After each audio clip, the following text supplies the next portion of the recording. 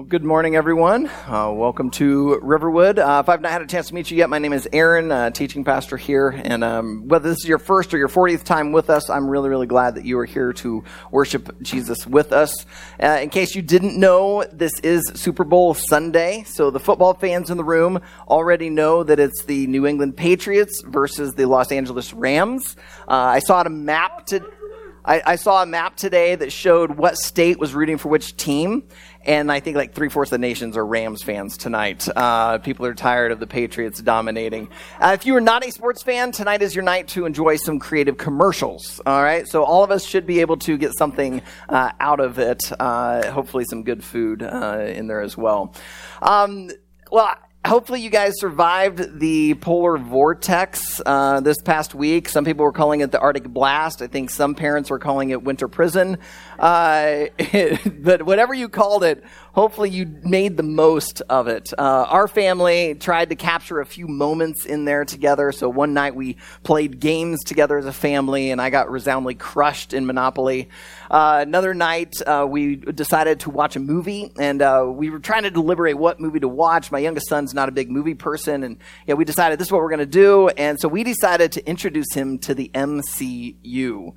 The Marvel Comic Universe. All right. Now, I'm sensing a few fans in here, and a few of you are going, "Oh my goodness, this guy speaking's a nerd." Okay, I like it. I'm not into it that much. All right, so I'm an okay nerd. But we decided rather than start with Iron Man, which is what a lot of people start with, because that's kind of what kicked off the whole universe, if you will. They kind of ignore those two Hulk films.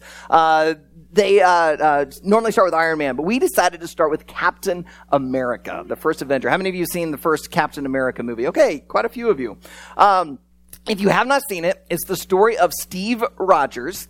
He is living back in 1946, or is it 1942? I forget what it was. He desperately wants to get into the U.S. Army to go fight Nazis during World War II.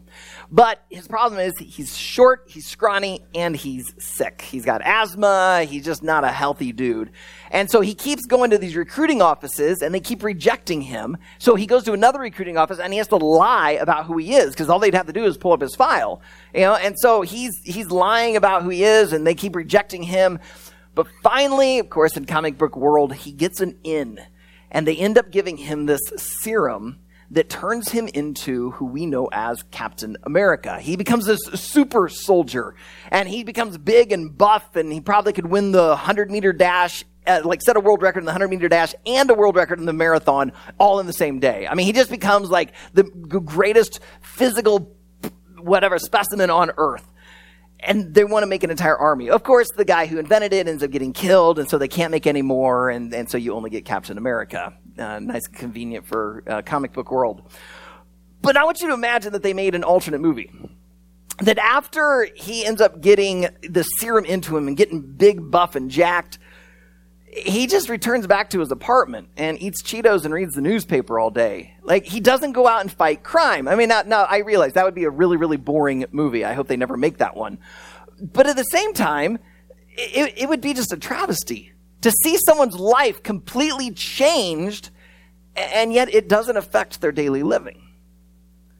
The sad thing is that story, while we'll never see that in a movie, it's lived out almost every single day. Because there are people who have had their eyes opened to the story of Jesus. They've realized that the life, death, and resurrection of Christ was done for them. That Jesus, even though he lived a sinless life, he went and died in a sinner's place so that humanity's sin could be forgiven. And when their eyes are open to this and they realize that this isn't just some myth, it's not just some tall tale, it's a true story, and it was for them, it's like they're injected with gospel serum. And on the spiritual level, everything changes. And yet so many people just go to work, and they go to their clubs, and they hang out wherever, and they don't live out a different life. It's the equivalent of spiritually eating Cheetos and reading the newspaper every day. And God did not create you for that kind of story. He wants to write a better movie through you. A movie that will wow people and wow you.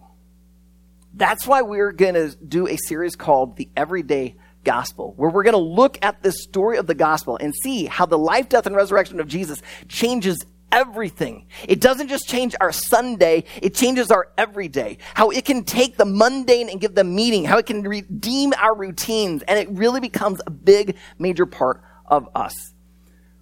Now, when I was back in November, I was working on my preaching calendar for all of 2019, and I was putting this series together. And it took me no time at all, and I had 15 different subjects that I felt we could address.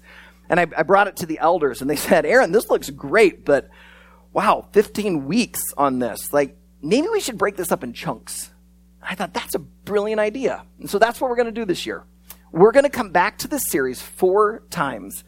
In July, we're going to look at the self edition of this series. We're going to look at how does the gospel change our view of ourselves, our appearance, our past, all right? How does this affect the way we view ourselves? It changes this relationship. Then in August, we're going to look at how does it change the way we use money. So we're going to do the money edition of this series. How does the gospel change our wallet and our bank account? Then I think it's in October, we're going to do the life edition, where we're going to look at how does the gospel change the way we go to work, the way we rest, the way we just kind of go about our daily living. Which means that here in February into March, we're going to do the relationship edition. We're going to spend some time looking at how does the gospel not just change our relationship with God and our relationship with ourselves, how does it change our relationship with those around us? And so here's going to be our schedule for the next several weeks. Today, we're going to be talking about the subject of marriage. And then next week, we're going to do sex, and then parenting, then others, and then difficult people. Now, the reason I'm bringing this to your attention is because next week, as we talk about sex, I realize some of you are parents, and sometimes your children are in here with you. All right? So I just want to give you the heads up. All right? Maybe you want your kids in here so that can help create a conversation with them. Maybe, though, you're not quite ready to have those sort of conversations yet. And so you're thinking, all right, I guess I'm going to send them to Kids Creek. All right. So this is just to give you a heads up. We're going to be talking about this. Now, I'm going to let you know, I'm going to keep it PG-13 or even less. All right. My own kids will probably be in here listening to this. And so we're going to handle it very appropriately. But for many people, this is a very sensitive subject. And so we're going to handle it sensitively. But I firmly believe that the gospel affects this. And this is a part of our relationships, especially within marriage. So that's what we're going to address next week. But before we get to that, we need to talk about marriage. But before we can get to that, I feel like I need to destroy a couple of myths about marriage, as well as go and kind of look at the gospel and lay that as a foundation as we then move into marriage. All right, so first, let's destroy a couple of myths. If you are not married, maybe you feel pressure from people, particularly those within the church, that you need to get married. That if you aren't married, that there must be something wrong with you. Maybe some of you were single for quite a while, and you know exactly what I'm talking about. It's because there's this belief that marriage is like the ultimate, like that's the goal. If you can convince someone to exchange vows and rings with you, you've made it. Right now, most people who are married know that's not true. All right, all you did was you exchanged one set of problems as a single to another set of problems to being married. All right, so it is not the goal. And so what I want you to hear is that if you believe that you have to be married in order to finally be completely human, you need to hear loud and clear, that is bunk. That is not true at all. Humanity, true humanity is found in Christ. He was the true human. He lived out as God designed humanity to be done. And so true humanity, the way God's made you, is found in Jesus, not in marriage. Right? Now, we're going to see today, marriage is a beautiful thing. It's incredibly beautiful because God made it. But it is not the ultimate thing. Jesus is the ultimate thing. All right? Now, on the flip side, while some people think marriage is like, one of the greatest things in the world, on the flip side, there are people who think marriage is awful. Like, it's a negative. And so that's how you end up getting t-shirts like this one, where you got a stick figure groom frowning, and you got a bride on the shirt smiling, and underneath it says, game over. Right? It's because they have this view that, oh man, you get married, you're like, it's like a relational prison. Like, it's no fun at all. You just avoid it at all costs. We're not taking that route either. All right? It is not the worst thing. It's a beautiful thing. All right, so we're not going to get caught in that trap today where we're going to look down on marriage. But we're also not going to get caught in the trap where we think marriage is the absolute greatest thing. Today, we're going to see that marriage actually points us to God, and it points us to the gospel. That it has a bigger purpose than just to make you happy. That it actually has a purpose to help make you holy as well as to help point people to Jesus. That means we need to now look at the gospel. Here at Riverwood, we have a definition of the gospel of this. The gospel is the ongoing story of God redeeming broken and imperfect people and restoring them into the perfect and complete image of Jesus. And God does that through the life, death, and resurrection of Christ. Right? So that to us here at Riverwood, this is what the gospel is. And so that means it affects everything. We see this scripturally in Titus chapter 3. You don't have to turn to this. We're going to be in Ephesians 5 today, but I just want to highlight this from Titus chapter 3, verses 3 through 7. For we ourselves were once foolish, disobedient, led astray, slaves to various passions and pleasures, passing our days in malice and envy, hated by others and hating one another. But when the goodness and loving kindness of God our Savior appeared, he saved us, not because of works done by us in righteousness, but according to his own mercy, by the washing of regeneration and renewal of the Holy Spirit, whom he poured out on us richly through Jesus Christ our Savior, so that being justified by his grace, we might become heirs according to the hope of eternal life. If you look at that, you see that when you place your faith in Jesus, when you believe that Jesus' death on a cross was done for the forgiveness of your sins, it changes everything. And so, for instance, your spiritual state changes. You go from being separated from God to now being adopted by him. And not just connected, but you become like his son, his daughter. It's almost like the adoption papers were written up and he signed it in blood to make it permanent. And that's what he means there in verse 7 when he says that you become an heir. In other words, if you are an heir of God, it means everything that is his now belongs to you. So your spiritual state changes.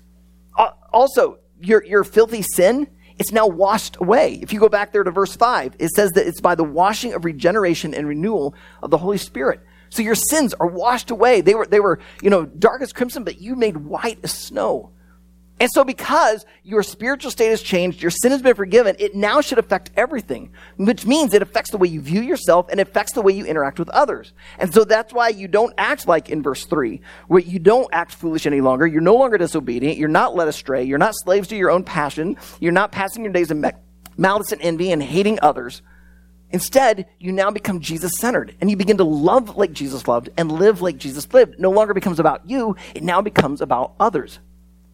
In other words, the gospel is the ongoing story of God redeeming broken and imperfect people and restoring them into the image of Jesus.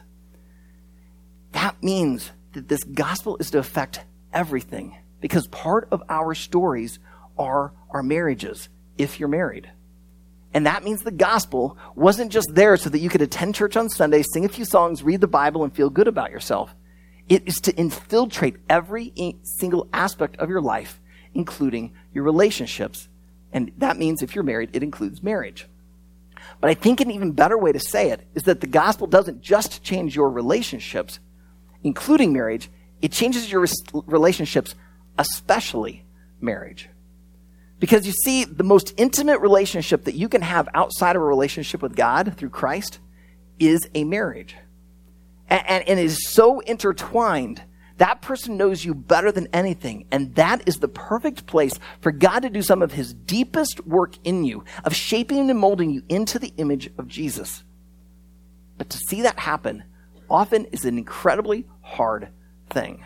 So if you brought a Bible with you today, go ahead and open up to Ephesians chapter 5. Ephesians 5. If you're not quite sure where Ephesians is, I've got a little cheat sheet up on the screen for you. If you do not own a Bible, we encourage you after our worship gathering, stop by our Give and Grow table. We've got 2 different translations back there. We will just give you one, and that would be our gift to you. We also encourage you, if you have a phone and you already have a Bible on it, pull that out, use that this morning. But if you want to, you don't have a Bible on it, go ahead and take some time right now and download a Bible to it, and then feel free to use it here. We are totally fine with digital Bibles. If you don't want a digital Bible in front of you or a paper Bible, I will have the scripture up on the screen for you. As you turn to Ephesians 5, I just need to let you know that much of what we're going to hear today will be hard. 2 reasons. Number 1, much of what we're going to hear is going to fly right in the face of our culture. This is not going to be a culturally sensitive message. It's going to sound offensive to some people. The other reason this is going to be hard is because it's going to fly right in the face of our own selfishness. Each of us longs for certain things in life, and much of what we're going to hear today is going to actually call us on that and ask us to change that. And so it's going to be hard to hear. But if you'll stick with it, if you'll work through this with me, hopefully by the end, you'll see that marriage is an absolutely beautiful thing that God uses. And if you're not married, hopefully it'll lead you to pray for your friends who are married. It'll prepare you that if one day God does have you be married, you'll know better how you'll need to interact within that. And also for those of you who might be struggling within a marriage right now, that this might give you ideas of how you can help support your spouse and love them even if they are being estranged from you. So let's work through the hard stuff together as we look at this. So let's pray. Heavenly Father, as we begin to dive here into Ephesians 5, I'm asking that you be the teacher. Just because I have prepared and planned some things to say, I realize that I can say anything I want, and yet if it doesn't penetrate a heart, it's done nothing. So God, I'm asking for you, through your Holy Spirit, to do what only you can do. That you would part the waters to our souls, that you would gush in your grace, your love. As we hear these hard things, we would find ourselves being willing to enter into them, to go through them, because we realize that there's something better than just our own comfort, our own ease, and our own happiness. So God, would you give us the guts today to hear this, but not just to hear it, to walk out of here today and apply it. And it's in Jesus' name I pray. Amen.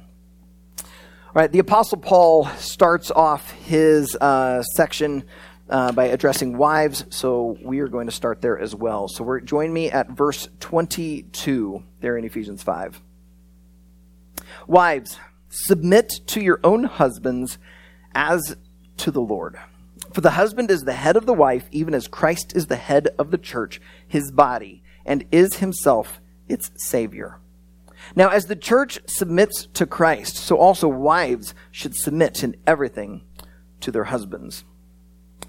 I've shared this story before, so forgive me if you've heard it. But in the first year of marriage to Leanne, we were seniors in college.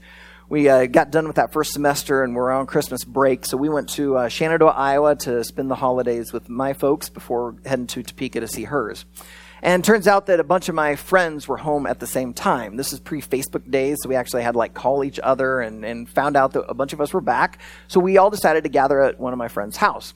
So we went over there that evening, and I think probably a good 25 of us, 30 of us showed up. So we kind of had a little mini class reunion. And we're just hanging out, talking, and two of my friends ended up kind of sitting near each other, and they both went to Iowa State. And they had a mutual friend who had recently gotten married. And so they saw each other, ran into each other at that wedding. And they started talking about the wedding.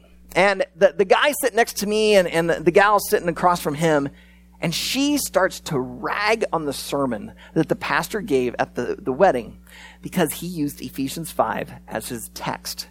And she was still, 2 weeks later, incensed that any pastor would have the gall at the wedding to tell this bride she's going to have to submit to her husband. And she starts saying, if I ever get married someday, I am not letting some pastor say that of mine. I am not submitting to my husband. Women are not to be put under. And she just went on. Now, I do not like confrontation.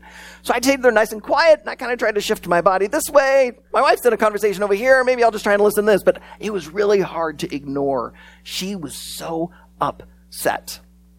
Maybe as I read those verses just a moment ago, you found something similar bubbling up inside of you. It sounds cruel. It sounds like women are less than men. It sounds awful. This flies right in the face of the values of so many in our culture. What I want you to see today is that Paul is not trying to put the woman under the husband and that she's less. He's actually trying to help set her up so that she will thrive in this marriage. And so to help you see this, I want to point out a couple of things. First, let's look and see what Paul says right before he tells wives to submit. Jump back to verse 20. He's kind of wrapping up here a section on how to interact with, within the church. And so he's saying, giving thanks at always and for everything to God the Father, in the name of our Lord Jesus Christ, submitting to one another out of reverence for Christ. Now, I have never heard anyone complain about that verse right there. I've never heard anyone sit there go, oh, I can't believe they said to submit to one another. No, most people go, oh, wow, that's beautiful. Like you're honoring each other, you're respecting, you put the other person first. Oh, that is so poetic. That's gorgeous. But to a wife, no. come on. You see, when you start putting it in perspective and realize that Paul's not talking about like, hey, the other person's better than you, like they're smarter, they're stronger, they're just more important. So just put yourself under their authority. No, he's saying submission is an act of respect. It's an act of honor. It's an act of care. Like this is important. In 1 Peter chapter 3, Peter's talking about marriage, and he tells wives this very similar thing, to submit to their husband, but he uses another word with it. He says to relate to their husbands with a quiet and submissive spirit. Have you ever done an exercise where you just get quiet for a moment? Suddenly, you start realizing, you hear the fans from the lights, you can hear the kids back in Kids Creek. You start noticing all these other things. And guess what? All those things are outside of you. That's what God is saying through Paul and Peter to the wife. Quiet yourself enough. Stop thinking about all your own problems and notice what's going on with them so that you can love them and serve them and lead them to be who God's calling them to be. That's what it means to submit. The next thing I want you to see is it's not just about submission to the husband. Look again at verse 22. Paul writes, wives, submit to your husbands as to the Lord. Do you see what he's getting at there? This submission to your husband, this is really more about submission to Jesus. If you think about it, your marriage is just for this earth. Right now, I've had some premarital couples come into my office, and somehow this will come up that, your marriage is only for this life. And they'll look at you and go, really? Like, we're not going to get to be married in heaven, like, forever? And like, you can see them being sad.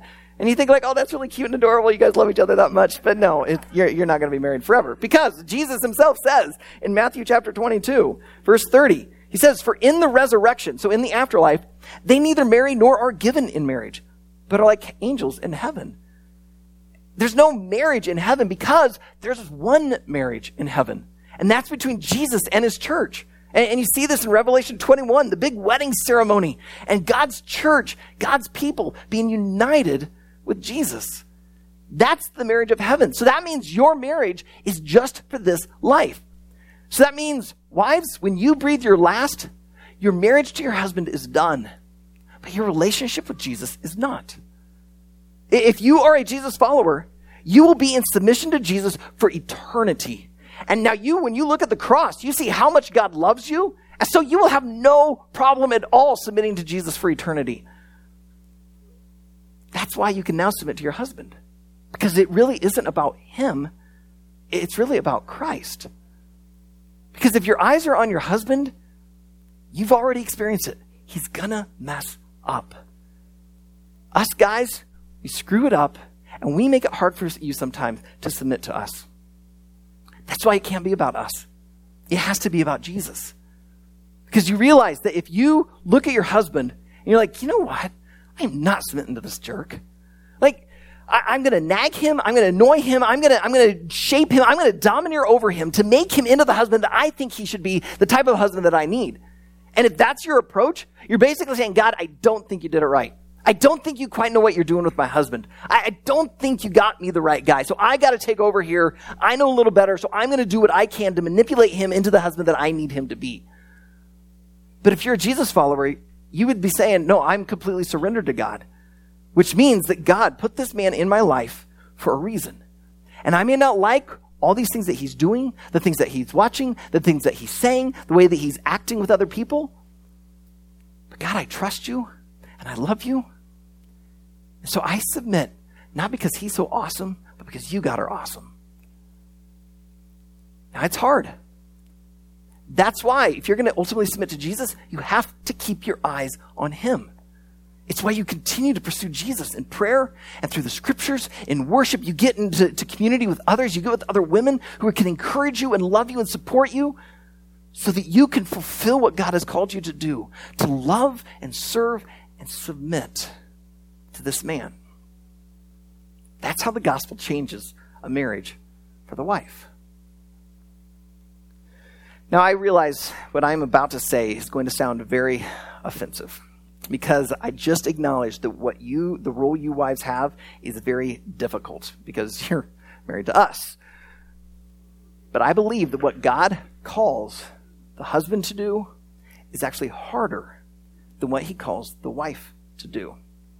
Now, before you start throwing tomatoes and booing me off the stage, let me explain. Join me, verse 25. Husbands, love your wives as Christ loved the church and gave himself up for her, that he might sanctify her, having cleansed her by the washing of water with the word, so that he might present the church to himself in splendor, without spot or wrinkle or any such thing, that she might be holy and without blemish. In the same way, husbands should love their wives as their own bodies. He who loves his wife loves himself. For no one ever hated his own flesh, but nourishes it and cherishes it, just as Christ does the church, because we are members of his body. I was a young adult pastor in my previous gig before planting Riverwood, and I had a number of young adults who would come to me in their marriages saying, Aaron, we're really struggling here. Can we talk? And so they'd come in and we'd do a little bit of marital counseling. And you got to understand, I used to not like Ephesians 5. I was a little uncomfortable. Maybe I have some sort of like PTSD because of that conversation at that Christmas break where this girl ragged on it. Like, I didn't want to be the guy to tell a wife, you have to submit to your husband, especially if the guy's an absolute jerk. So I used to avoid this passage. But what would happen was this couple would come in, they'd sit on my couch, we'd start talking, they're telling me all the problems going on, and inevitably, I would think, oh, well, Ephesians 5 addresses this. And so we'd open up Ephesians 5 together and we'd read through it, and they would see, sure enough, God actually is speaking into our situation. And then the next couple would come in, a few weeks or months later, and next thing I know, we're in Ephesians 5. And so finally, it dawned on me, maybe rather than waiting until they're having marital problems, we study Ephesians 5. Maybe I should do it during premarital counseling with couples and study it with them. So I began to study it with premarital counseling couples. Now, I had one couple that came into my office. She had been attending our church for a while. He, though, had not. But I didn't fully know that at the time. And so I began to do with them as I had done with many couples. We began to study Ephesians 5. And I came to this passage right here, and I look at the husband, and I said, husbands, love your wives as Christ loved the church and gave himself up for her. And then I looked at him and said the exact question that I ask almost every groom and every husband who I've gone through this. I said, and how did Christ show his love for the church? And this guy says, he went every Sunday? And in no moment I realized I didn't ascertain where he was at spiritually. Because no, Jesus didn't go to church every Sunday because he hadn't even started the church yet. That happened after his resurrection on the day of Pentecost. That's when the church really launched. But also, even if there was the church, Jesus would not have used the language, I'm going to go to church, because in Jesus' mind, the church is his people. And you don't just go to the people, you're with the people. You love the people. And so when Paul says there that, Christ showed love for the church and gave himself up for her, what he's saying is that Jesus died for the church. So husbands, if I were to look at you and say, so how did Christ show his love for the church? You would need to say, he died. And then I get to say, congratulations, you get to die. And that's why I think what God calls husbands to do is even harder than what he calls wives to do. Now that may not seem fair, but let me explain.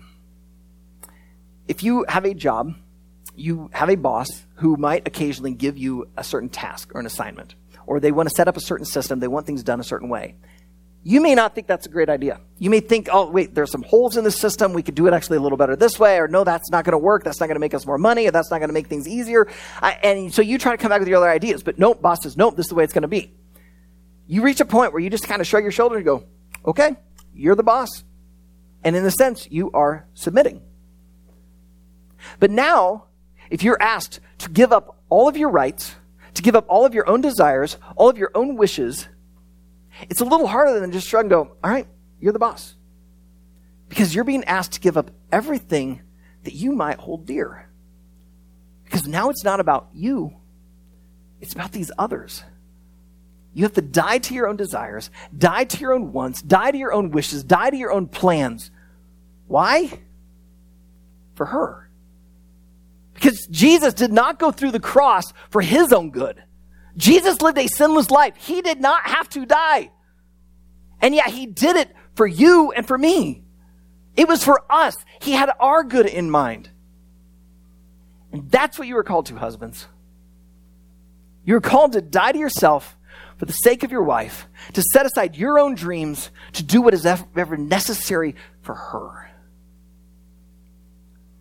It's hard. And that's why, husbands, you have to do almost the exact same thing the wife does. You have to keep your eyes on Jesus. Because in your own power and strength, you cannot do this on your own. You are still too selfish of a creature to do this perfectly. It means you have to be completely redeemed. You have to let this gospel continue to restore you into that perfect and complete image of Jesus, so that you will love your wife like Christ would love her, and you can live with her like Christ would live with her, and you can do what God has called you to do. So wives, you are called to submit to this man, because it's ultimately about submission to Christ. But at the same time, husbands, you are called to die to yourself for her sake. And the only thing that's going to help you do that is the gospel, is to look at Jesus and hold this dear. Now, I realize that for many of you, this makes theological sense. In some aspect, this actually makes some theoretical sense. But what does this look like in an everyday sense? What should Monday look like if you're going to truly try to apply the gospel and let it change your marriage?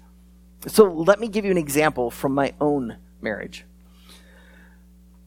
When I was 16, had a job, and so my dad says, hey, you got to start doing taxes. And so here we are in tax season, so my dad sat down with me, showed me, taught me how to do my own taxes. And so I began every year to just do my own taxes. Now, I'm normal. I didn't enjoy doing it, but it was really simple. I was just a single guy, still living with my parents. It didn't take too terribly long to get done, but I could accomplish it. So when I got married, comes tax season, and you just think, all right, this is what you do. You know, in my family, the Bird men, they would do the taxes. I watched my dad do them, so all right, I'm going to do it. But as I start to want to do them, my math major wife sidles up next to me and starts wanting to do them with me.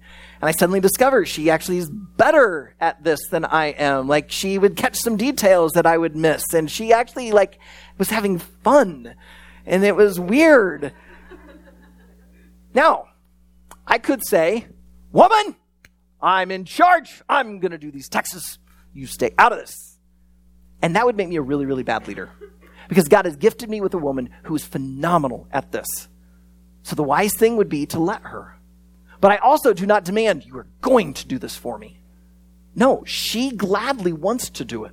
And so I, in a sense, to lead her and lead our family, I submit to her and give this to her and let her do it. But she wisely tells me, all right, here's where we're at. I need this, information still. So I'm still a part of the process. It's just I'm letting her take the lead. You got to realize that what Paul is calling us to, for the husband to be the head and the wife to be submissive, it's not this ranking system. It's a partnership. God is saying you are completely equal in this. One is not better than the other. And that's where the struggle comes in. Because so often we as Americans are constantly ranking things. We're always looking for who is the better, who is the best. And we see it in election cycles, and we see it in football polls, and we see it in who's the GOAT, the greatest of all time. We are constantly ranking. In fact, tonight at the Super Bowl, when the game is done, they will name an MVP, a most valuable player. They will rank them as this is the person who is the absolute best in the game. And so that's how we think. And so we think, oh, the husband's the head of the household, so that means he's better. No. In God's economy, first does not mean best. Think of the Trinity. You've got God the Father, God the Son, God the Holy Spirit. 3 in 1. They are all completely equal. They are all fully God. There's one God revealed in these 3 persons. And yet, there's an order to it. The Father, the Son, the Spirit. The Spirit submits to the Son submits to the Father. And they are not less because of it. And no one is greater because of it. Look at healthy teams. Tonight, everyone will be talking about the New England Patriots and Tom Brady because he's 474 years old and he's still playing football. And so people are going to go, oh, this is incredible. This is amazing. And other people are going to rag on him. They're going to act as if he is the most important person out on that field. And yet he could not do what he was doing without a good offensive line to protect him, without good wide receivers who could actually catch the ball, without good running backs who could help take the shoulder the burden with him. The team is not Tom Brady. The team is the team. And so in order for a team to operate, everyone has to do their part in their role, and they have to realize they're all equal. If you want to see your marriage thrive, don't make it about power. Don't make it about position. Make it about partnership. Make it equal. And husbands, that means you die to yourself for the sake of your wife. Wives, it means you submit to your husband. And it means you got to do this even if he or she is not fulfilling their role. Right? Husbands, it is really, really difficult to die to yourself when your wife is just like yelling at the top of her lungs. And yet, that's what you're called to do, because it really isn't about her. This is about the gospel. Jesus died for you even while you were still a sinner, while you were still weak, while you were still an enemy of God. And even when you were still ranting against heaven through your sin, Jesus died for you. So it's not just about her. This is about the gospel. And wives, when he's not acting in a respectable way, still give him respect. Try to show him honor. Still care for him. Yeah, it's hard. But Christ died for you, so you can submit to him, and so you can trust that God's at work here. Now, a word to husbands. Your role is so important in this marriage because the way you interact in it affects her submission. If you will fulfill your role, if you will die to yourself, she's going to see how much you love her, how much you put her first before yourself, and she's going to have no problem submitting to you. Now, wives, do not use that as an excuse to not submit. Say, well, I'm just waiting for you to finally die to yourself. You're still too selfish. I'm not going to submit until you get your act together. No, you go ahead and do it. But husbands, you can help her a ton if you will take the lead and you'll die to yourself. So husbands, I'm going to give you a challenge. Maybe you need to sit down with your wife. You need to look at her. And you need to say, can you please tell me where I'm not dying to myself? Because if anyone knows, it's her. It's going to take guts. It's going to take courage. But if you want to have the type of marriage that's gospel-centered, then it's probably going to be necessary. There's one more thing. All of this is really pointing to God and the gospel. And that's what Paul finishes this up with. Verse 31, therefore, a man shall leave his father and mother and hold fast to his wife, and the two shall become one flesh. This mystery is profound, and I am saying that it refers to Christ and the church. However, let each one of you love his wife as himself, and let the wife see that she respects her husband. Have you noticed through this whole passage, Paul starts talking about the role of a wife to her husband, and yet he can't help but talk about Christ. And then he starts talking about the husband. And next thing you know, he's talking about Christ's love for the church. And here we are. He's come back to the husband, how a husband, when he loves his wife, he's really loving himself. And then he quotes back from Genesis, which we often use at weddings, that the two become one. And he says, but I'm actually talking about Christ and the church. It's just so intermixed. That's because your marriage was not just designed for your happiness. It was also designed to point people to Christ. Because wives, when you submit to your husband, you're actually showing people what it looks like for the church to submit to Jesus. And husbands, when you die to yourself for the sake of your wife, you're showing them how Christ gave up himself for us. And that means that your marriage could actually be one of the tools that God uses to help people find him and follow him. Your marriage might be exactly what's needed to actually help someone else. But you're not going to be able to help them if you're living in a selfish way. But if you will not live the selfish way, instead you will live a selfless way, you will help others see what marriage should look like. And wouldn't you know it, you actually end up with the type of marriage you longed for.